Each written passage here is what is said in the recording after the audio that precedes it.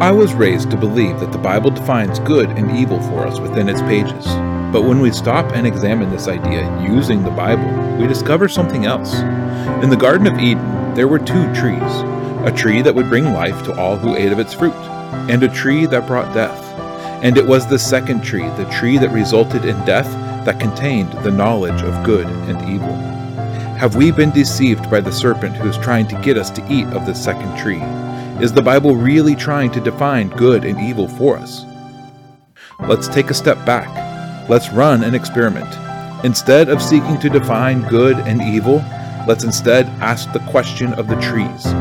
Let's attempt to define life and death, but to do so, we must first seek it out. So join us as we Derish Chai, as we seek life.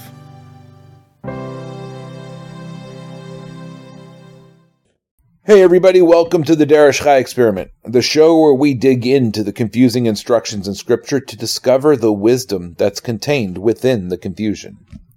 The book of Numbers, for many of us, it's a mixed bag. It's either dull to the point of boredom, or it's exciting and instructional, or it's a confusing mess that causes us to scratch our collective heads and say, "What?" And the great thing about this book is that it can cause us to do all three at once. And it is this that can help us to discern the underlying theme of this book. Because this book is perhaps the best mirror that can be found into the condition of the human heart. Let's consider it. In Genesis, we read a lot of stories that set up the rest of the story. But Genesis, on the surface, has no one central theme beyond that. Is it about judgment? If we look only at the flood and Sodom and the famine in Egypt, then we could conclude this. But there's way more to Genesis than these events. Is it about righteousness? Well, there are plenty of occurrences in Genesis, even among the patriarchs, that are less than righteous, but still used by God. Is it about covenant or promise? Well, we do encounter these things in Genesis, but they are only ever initiated, never fulfilled. If we had to choose a single theme beyond simply beginnings, I would have to say that it would be God turning man's evil into good. This is what the book opens with and what the book closes with. And all of the stories in the middle, they point to that process being carried out over and over again. What about Exodus? In Exodus, we saw the names of God on display. Throughout the book, the thing that unified it from one end to the other was a revelation of who God is. From the plagues to the Red Sea to Mount Sinai to the tabernacle, every part of Exodus is about Hashem's name, his character, his nature. Leviticus? Well, we just finished this book, and as we saw, the overarching theme of Leviticus is worship.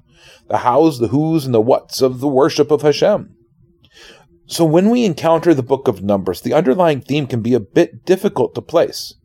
I mean, sure, we could just simply settle on "in the wilderness" as our answer and leave it a bit vague, just as we tend to do in Genesis.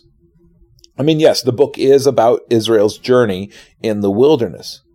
But is that every part of this book? Is every bit of this book bent towards this end? Preparing for it, living it, and preparing to leave it. And from one perspective, this is extremely accurate. But then we encounter chapters like the one that we're about to begin and the next. And we spot a flaw in letting this be our best understanding of what this book is attempting to explore. In the first 4 chapters, we could see clearly Israel is getting ready to move. The wilderness experience is about to begin, so counting and organization, they're needed. And then, if a woman is suspected of adultery, put her through this trial to discover if she's guilty? And then the next chapter. By the way, here's a vow that people can take that will place them in a certain category within the community. What do these things have to do with the wilderness journey? And I would submit that they have very little to do with the wilderness experience in and of itself. So, is there a better theme that we can discern from this book? Something that is reflected in every page. Well, if we take our cues from the chiastic structure of the Torah, then we might find something of importance. In this view, the book of Numbers matches the book of Exodus as part of a chiastic pattern. And what was the central theme of the book of Exodus? It's the name of God. his character, his reputation, his authority, his power, his fame, his name. And alongside this, we find how humans respond to this revelation of God. Well, in Numbers, I think that we find the topic flipped. The book of Numbers contains perhaps the name of man, our character, our reputation, our authority, our power, etc. And we discover in these pages just how broken we are as people, who we should be contrasted with who we actually are. We're a mixed bag of honor and shame, good and evil, life and death, all rolled up together into this conglomerate hodgepodge of actions, thoughts, and emotions called humans. In the book of Numbers, it reflects this. We are honorable and have been entrusted with much, but we are broken and suspicious. We break covenant. We murmur. We complain and rebel. We fail at nearly every turn. That is, until we put our trust fully in Hashem and His mission for the earth, the mission that He has called us to walk in.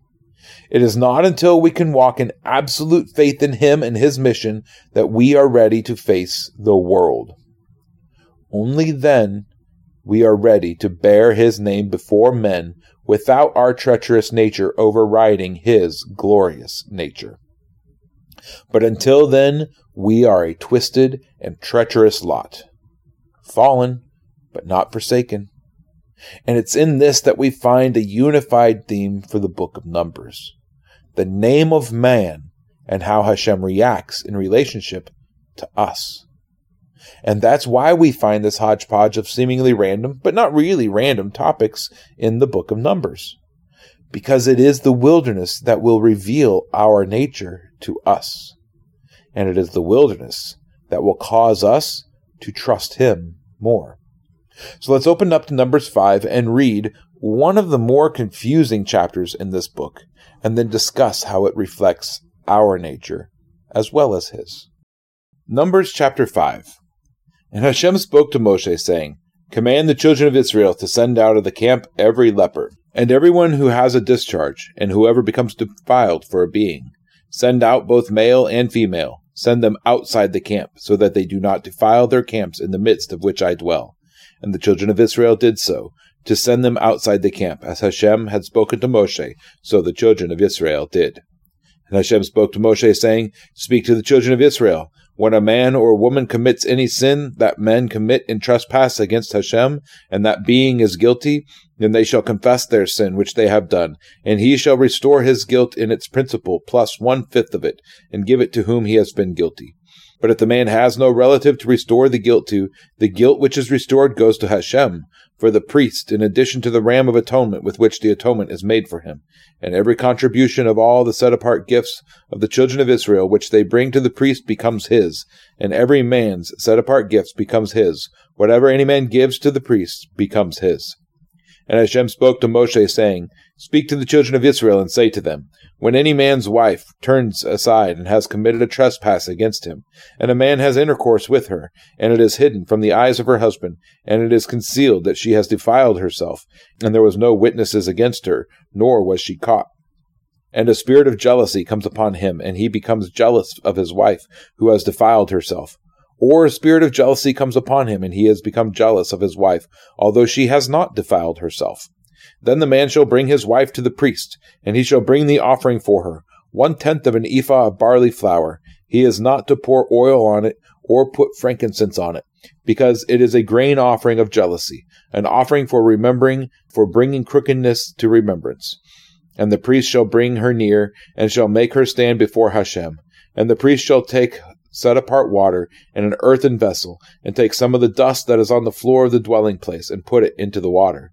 And the priest shall make the woman stand before Hashem, and shall uncover the woman's head, and put the offering for remembering in her hands, which is the grain offering of jealousy, while the priest holds in his hand the bitter water that brings a curse. And the priest shall make her swear, and say to the woman, If no man has lain with you, and if you have not turned aside to uncleanness under your husband's authority, be free from this bitter water that brings a curse. But if you have turned aside under your husband's authority, and if you have defiled yourself, and some man other than your husband has lain with you, then the priest shall make the woman swear with the oath of the curse, and he shall say to the woman, Hashem make you a curse and an oath among your people, when Hashem makes your thigh waste away and your belly swell. And this water that causes the curse shall go into your inward parts, and make your belly swell and your thigh waste away. And the woman shall say, Amen, Amen. And the priest shall write these curses in a book, and shall wipe them off into the bitter water, and shall make the woman drink of the bitter water that brings the curse. And the water that brings the curse shall enter her to become bitter. And the priest shall take the grain offering of jealousy from the woman's hand, and shall wave the offering before Hashem, and bring it to the altar. And the priest shall take a hand filled with the offering as its remembrance offering, and burn it on the altar. And afterward make the woman drink the water. And when he has made her drink the water, then it shall be, if she has defiled herself and has committed a trespass against her husband, that the water that brings a curse shall enter her and become bitter, and her belly shall swell, and her thigh shall waste away. And the woman shall become a curse among her people.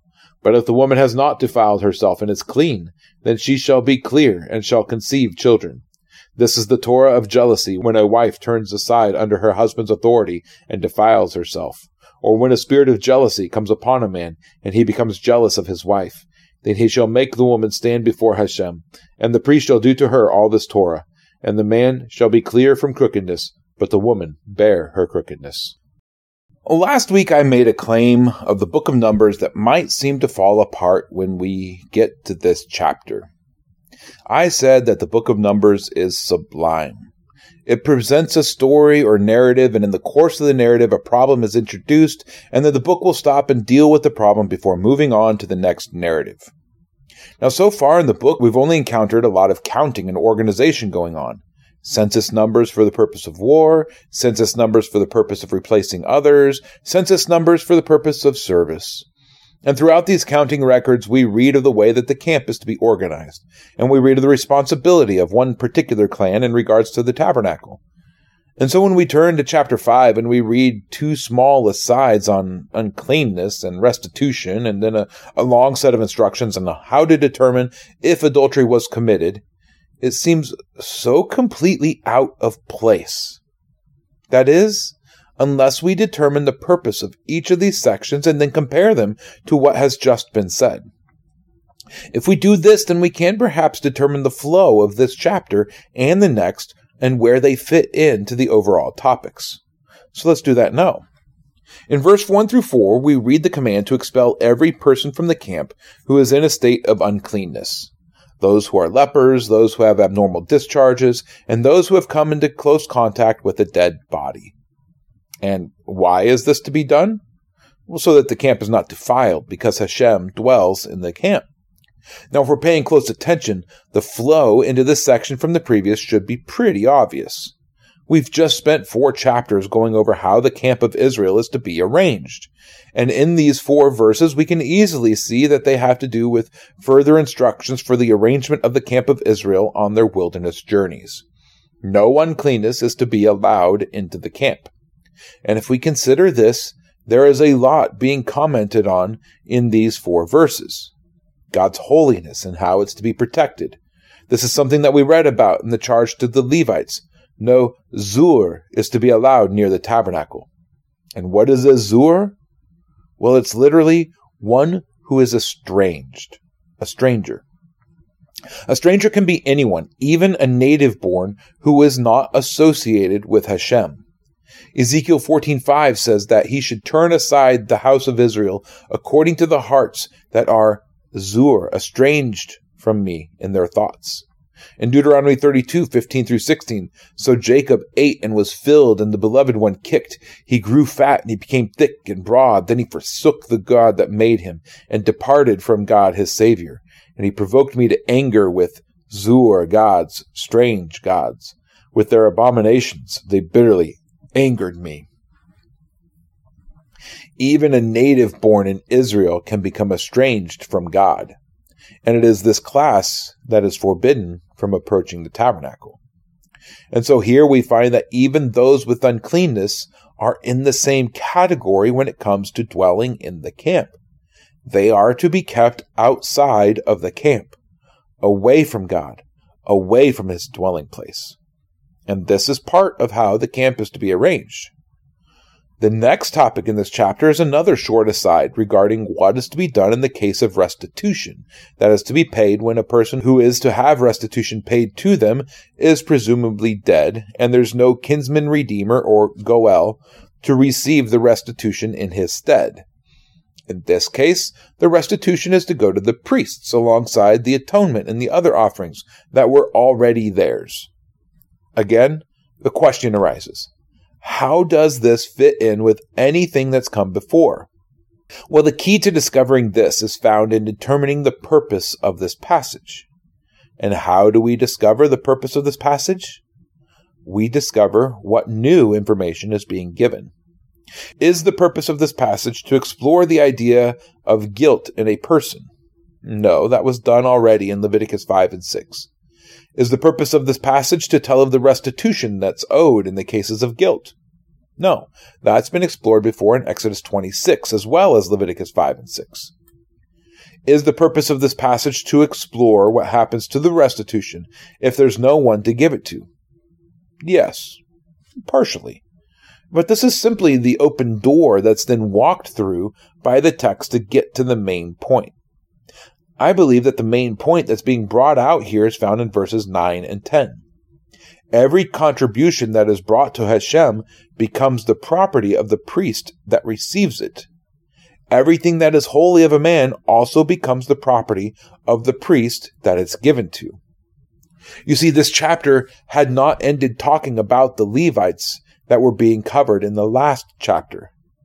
In chapter 3, we read of all of the Levites, every one of them from 1 month up. And in that chapter, we read of the responsibility of those on the east to protect the holiness of the tabernacle. Then in chapter 4, the topic of the Levites gets more restrictive. Now only those who serve in the tabernacle in some way are counted and listed. And here at the beginning of chapter 5, we read of a continuation of both of these ideas. The protection of the sanctity of God. It's a job that ultimately falls on the shoulders of the priests. It's a job that would be pretty thankless. I mean, removing the leper, okay, that's understandable. They can potentially spread disease to others, so let's go ahead and remove them out. Removing some of the sick from the camp, that's a little harder to accept. I mean, these people are sick. Shouldn't we care for them? No one's going to catch what they have. But then removing those whose only crime was to come into contact with a dead body? Well, that could cross a line in some minds. Those who had simply paid respects to a deceased family member or friend, suddenly they were being treated the same as a person who had leprosy. Those who had the honor of carrying Joseph's bones through the wilderness, well, they were cast out of the camp. The outrage and the potential backlash for being the one who gave or enforced this order. And then this class, the priests whose job it was to enforce these rules, they receive a reward. If restitution was to be made but couldn't, then it was made to them. Not only this, but all of the contributions and the holy things that were given to Hashem, well, they belonged to them. In these two sections, the text is describing the duty of the priests as well as the reward of the priests for this extra duty that they had over all else. But these policies, I don't think that these policies would have been popular among the people.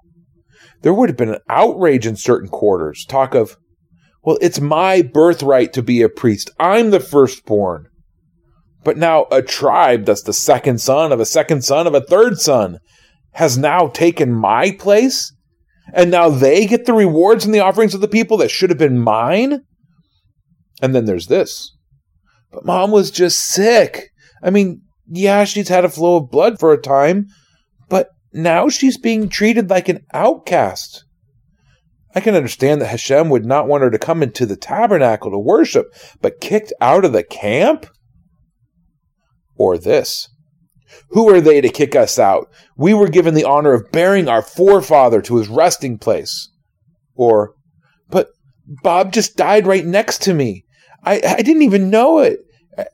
Just accidental. And now I have to leave the camp for 7 days?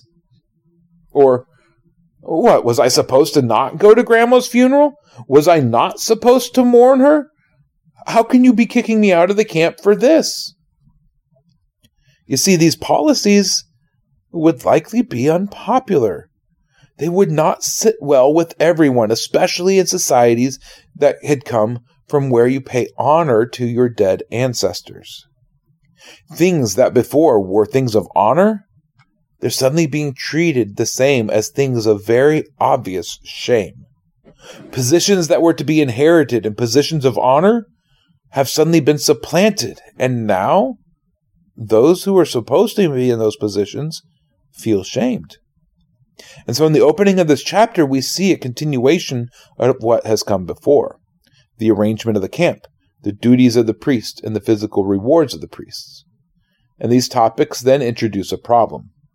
And that problem is adultery, or rather, idolatry. And alongside this is jealousy, misplaced jealousy. And it's one that we will see rear its ugly head in about 10 chapters in the form of a rebellion of the firstborn and the family members of Moses and Aaron. But before then, the issue has now been introduced. And so now the topic is to be addressed. But when it's addressed in the realm of marriage. Once again, we find a lot going on in this chapter. Now, for the modern audience, this ritual is one that causes no end of head wagging. Some in confusion. What's going on here? Some in consternation. Why is it that only the woman is to be tried? Some in disbelief. Just look at how backwards this book is, to think that something like this might actually work. And all of them are right to a degree to a modern mind. The ritual is both confounding and confusing. So let's take a look at some of the historical context of what's occurring in this passage before we move on. In the ancient Near East, it was common for a person who was accused of a crime to be put through what is called a trial by ordeal. The ordeal usually involved water in some way, but not in every trial. Trial by combat was a type of trial by ordeal, but it was only one expression. Now, throughout historical documentation, we read of trials by ordeal being used to test the guilt or innocence of a person. In many cases, this took the form of having hand and feet bound and being thrown into a rushing river. The trial being that if you survived by floating or escaping your bonds, then you were obviously innocent and the gods delivered you from death. On the flip side, if you die, then you were guilty. You deserved death in the first place. In other cases, a person would be burned by boiling water or oil, and if the burn healed or they didn't get burned at all in the first place, then they were innocent. And the list goes on. And we see ordeals of this sort used throughout Scripture. The flood of Noah? Well, the innocent, they floated and survived. The wicked and the guilty, well, they drowned. Why did Pharaoh's daughter accept Moses into her home, even though she knew he was a son of the Hebrews? Because he, out of all of the children of Israel, had survived the ordeal by water. Or the Red Sea, where Israel passes through the depths unharmed, and Pharaoh and all of his armies are destroyed. In the book of Jonah, we see that Jonah knows that he is guilty. The lots have fallen on him for his guilt, and so he is put through a water trial by being thrown into the sea. And yet Jonah survives. The story, if true, of John the Apostle being boiled in oil before being exiled to the island of Patmos. This was likely a trial by ordeal that was initiated as a way for the monarch who had ordered it to appear righteous by putting John's fate in the hands of God. We can even see baptism as a form of trial by water. We go in guilty and we come out innocent, declared righteous and justified by God. Trial by ordeal was extremely popular in the ancient world up until the practice was first outlawed by Pope Innocent III in 1215. Even then, it took some time before these sorts of trials were discontinued completely. So what does this specific trial entail? Well, in verse 14, we discovered that the trial is to be gone through for any accusation, whether the accusation is legitimate or not. The woman is brought before the priest in the tabernacle to stand before Hashem, along with an ephah of barley flour without oil or frankincense. 3 items are then gathered together: holy water, Now, what is holy water? Presumably that is water from the laver that sits in the courtyard. Then there's dust from the tabernacle floor, so let's put some holy dirt in there. And they're all combined in an earthen vessel. Then the woman's head is unbound and her covering is removed. In the ancient Near East, the covering of a head was the symbol of a married woman. Even in some modern cultures, this is the symbol of a married woman. It's a symbol of being under the authority of a husband. It was later turned into a symbol of modesty, but it's just that. It's a cultural symbol that's spoken of in the Bible. It's not a command that's given in the Bible. And so the woman removes her head wrap to signify for the remainder of the trial she is no longer under her husband's authority, but she is now under God's authority. It's also a symbol of what she's being accused of, acting outside of her husband's authority. And it's this that's explicitly called out when the priest approaches the woman for the trial in verses 19 through 20. It says, "And the priest shall make her swear and say to the woman, if no man has lain with you, and if you have not turned aside to uncleanness under your husband's authority, be free from this bitter water that brings a curse. But if you have turned aside under your husband's authority, and if you have defiled yourself and some man other than your husband has lain with you," and goes on. So the woman is standing there without her covering, symbolizing what she's being accused of and where she actually stands before God now, with the grain offering in her hand. The priest then stands with the bitter water in his hands, as the conditions of the curse are then spoken over the woman. And to this, the woman is to respond, "Amen, amen." Simply, "Truly, truly," or "Yes, I agree. I agree to the terms of this trial." And the curse is then written on a scroll, and the scroll is washed off into the water. And in this concoction, we find holy water, holy dust, and the holy name of God all mixing together with the terms of a curse. And this is then drunk by the woman. And if this curse is true, then the woman's thigh will waste away and her belly will swell. Now, the word used as thigh is one that has a range of meanings. It can mean the place where one puts a sword. That's the outside of the upper leg. Exodus 32:27, "And he said to them, Thus says Hashem, Elohim of Israel, each one put on his sword on his side," his thigh, "pass over to and fro, and from the gate to gate in the camp, and each one of you kill his brother, and each one his friend, and each one his relative." Or Song of Songs 7, verse 1, "How beautiful are your feet in sandals, O daughter of a noble. The curves of your thighs are like ornaments, the work of craftsmen's hands." But it can also mean the seat of reproductive power, or the origin of one's lineage. Genesis 46:26, "All the beings who went with Jacob to Mitzrayim, who came from his thigh, his body, besides Jacob's sons' wives, were 66 beings in all." Or Exodus 1:5, "And all those who were descendants of Jacob were 70 beings, as Joseph was already in Mitzrayim." Descendants of Jacob? It's those who came out of his thigh. So in the Hebrew, this is all that came out of the thigh or the loins of Jacob. Now, I find it highly likely that this curse is not a curse of a wasting disease of the thigh, but rather it's a curse of barrenness. May your reproductive power be wasted away. May you be barren the rest of your days. And yet, may your belly swell, not in childbirth, but as a shameful reminder. May she look pregnant but never be pregnant, seems to be the curse contained here. Constantly reminded of her shame. So this raises the question, why a trial by ordeal? Why does the Bible seem to prescribe this sort of ordeal, giving it legitimacy? Well, let's consider this trial. If the trial is powerless, what happens in this trial to harm the woman? Nothing. Nothing at all.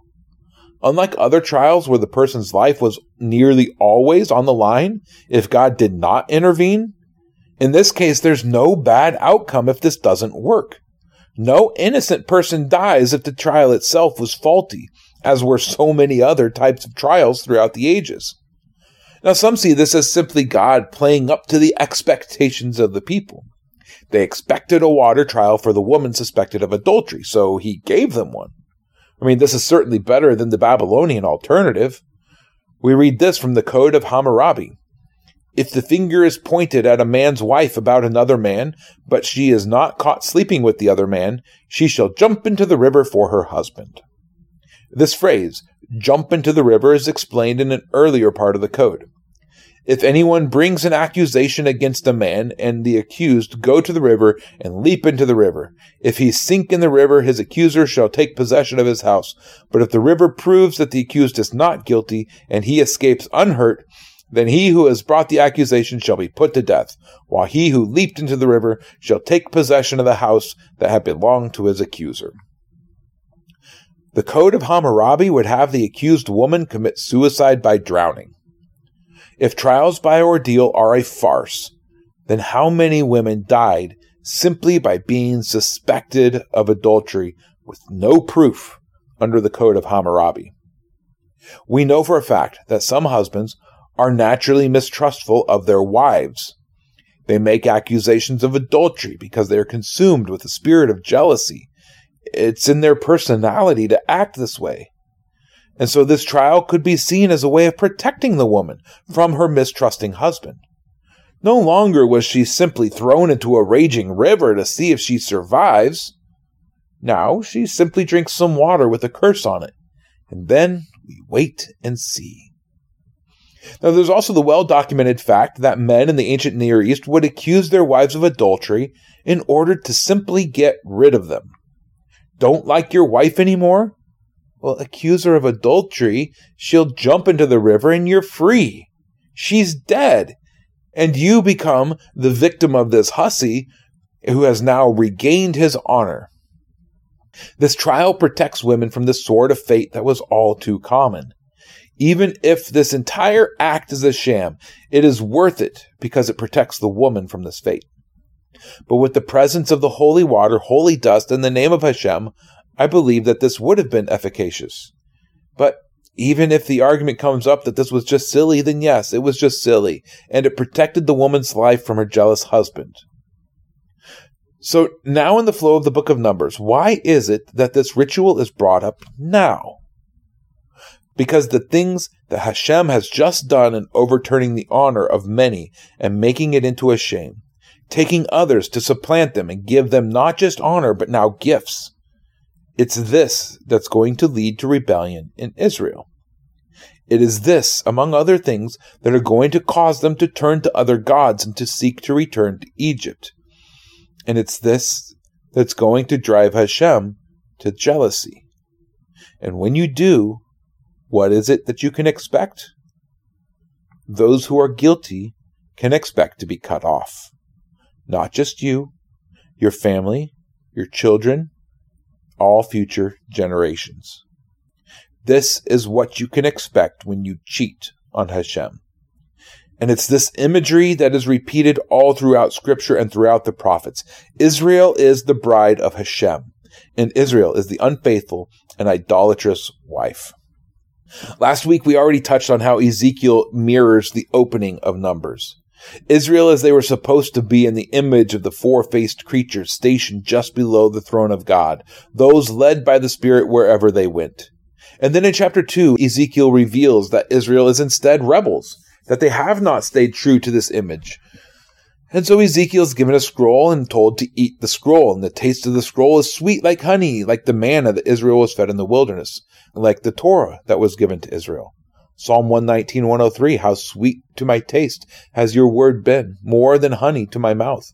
Like the land that Israel was to be given, Exodus 3:8, and I have come down to deliver them from the hand of the Mitzrites, and to bring them up from that land to a good and spacious land, to a land flowing with milk and honey.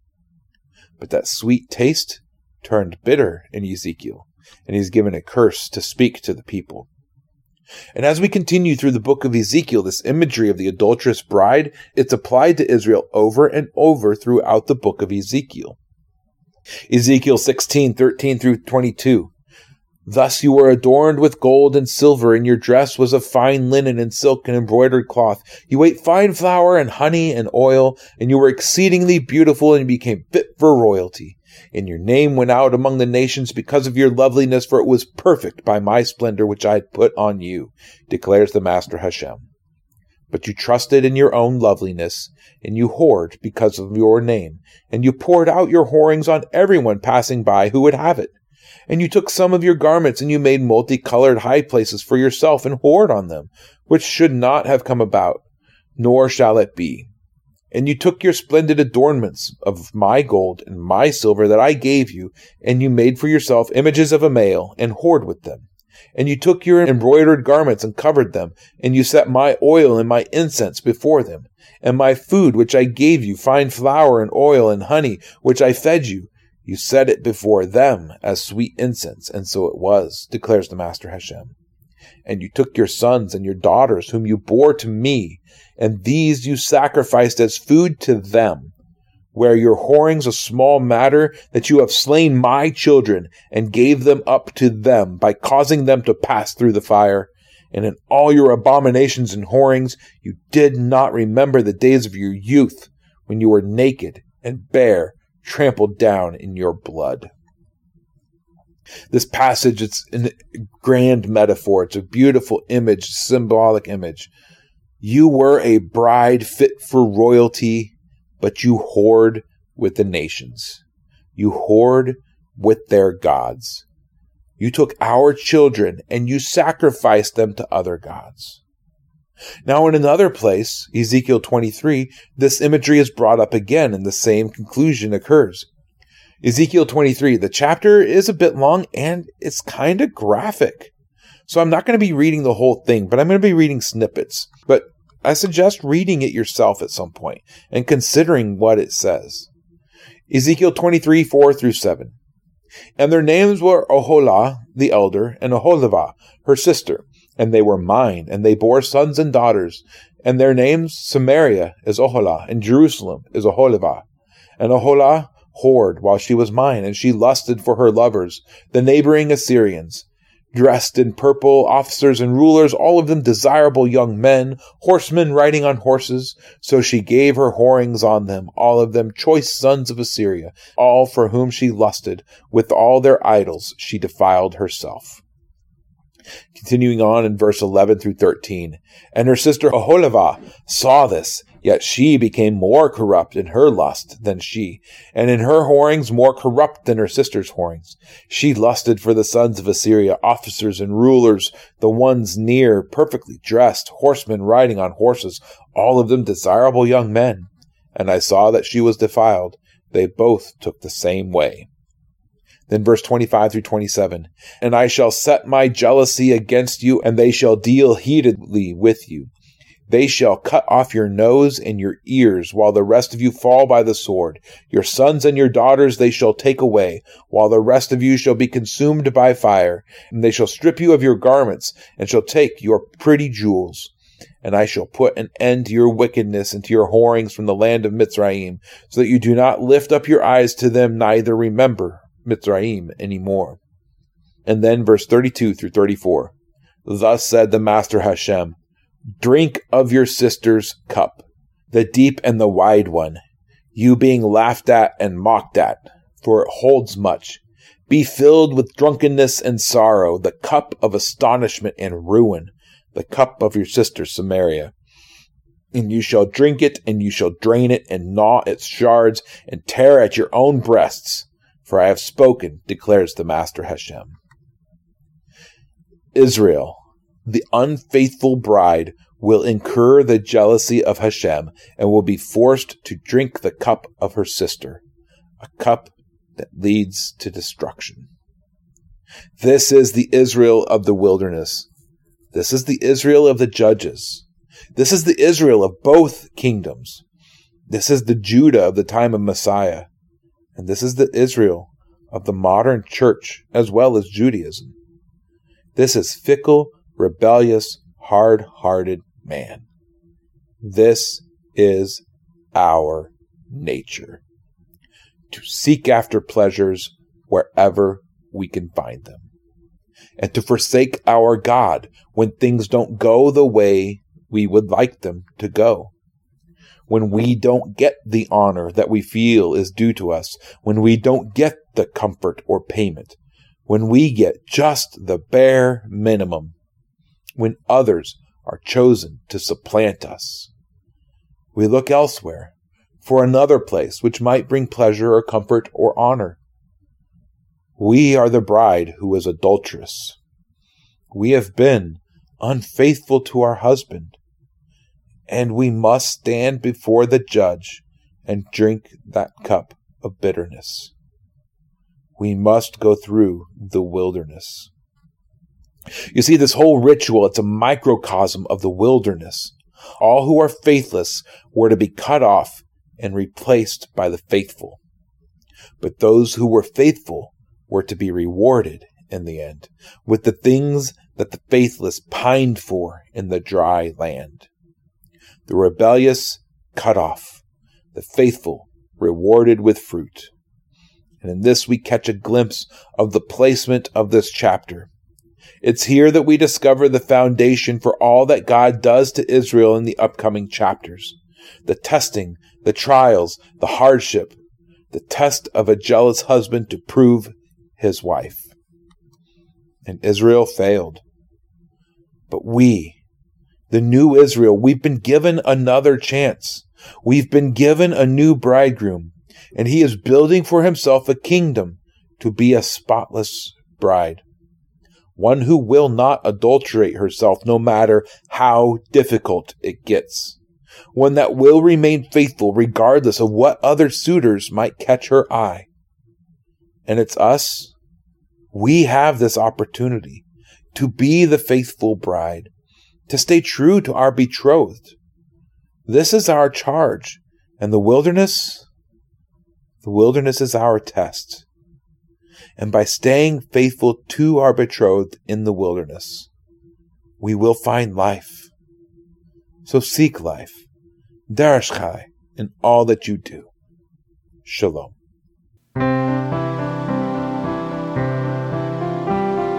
Thank you for tuning in to Darash Chai. If this content has blessed you and you would like more, please consider subscribing, liking, commenting, and sharing with others.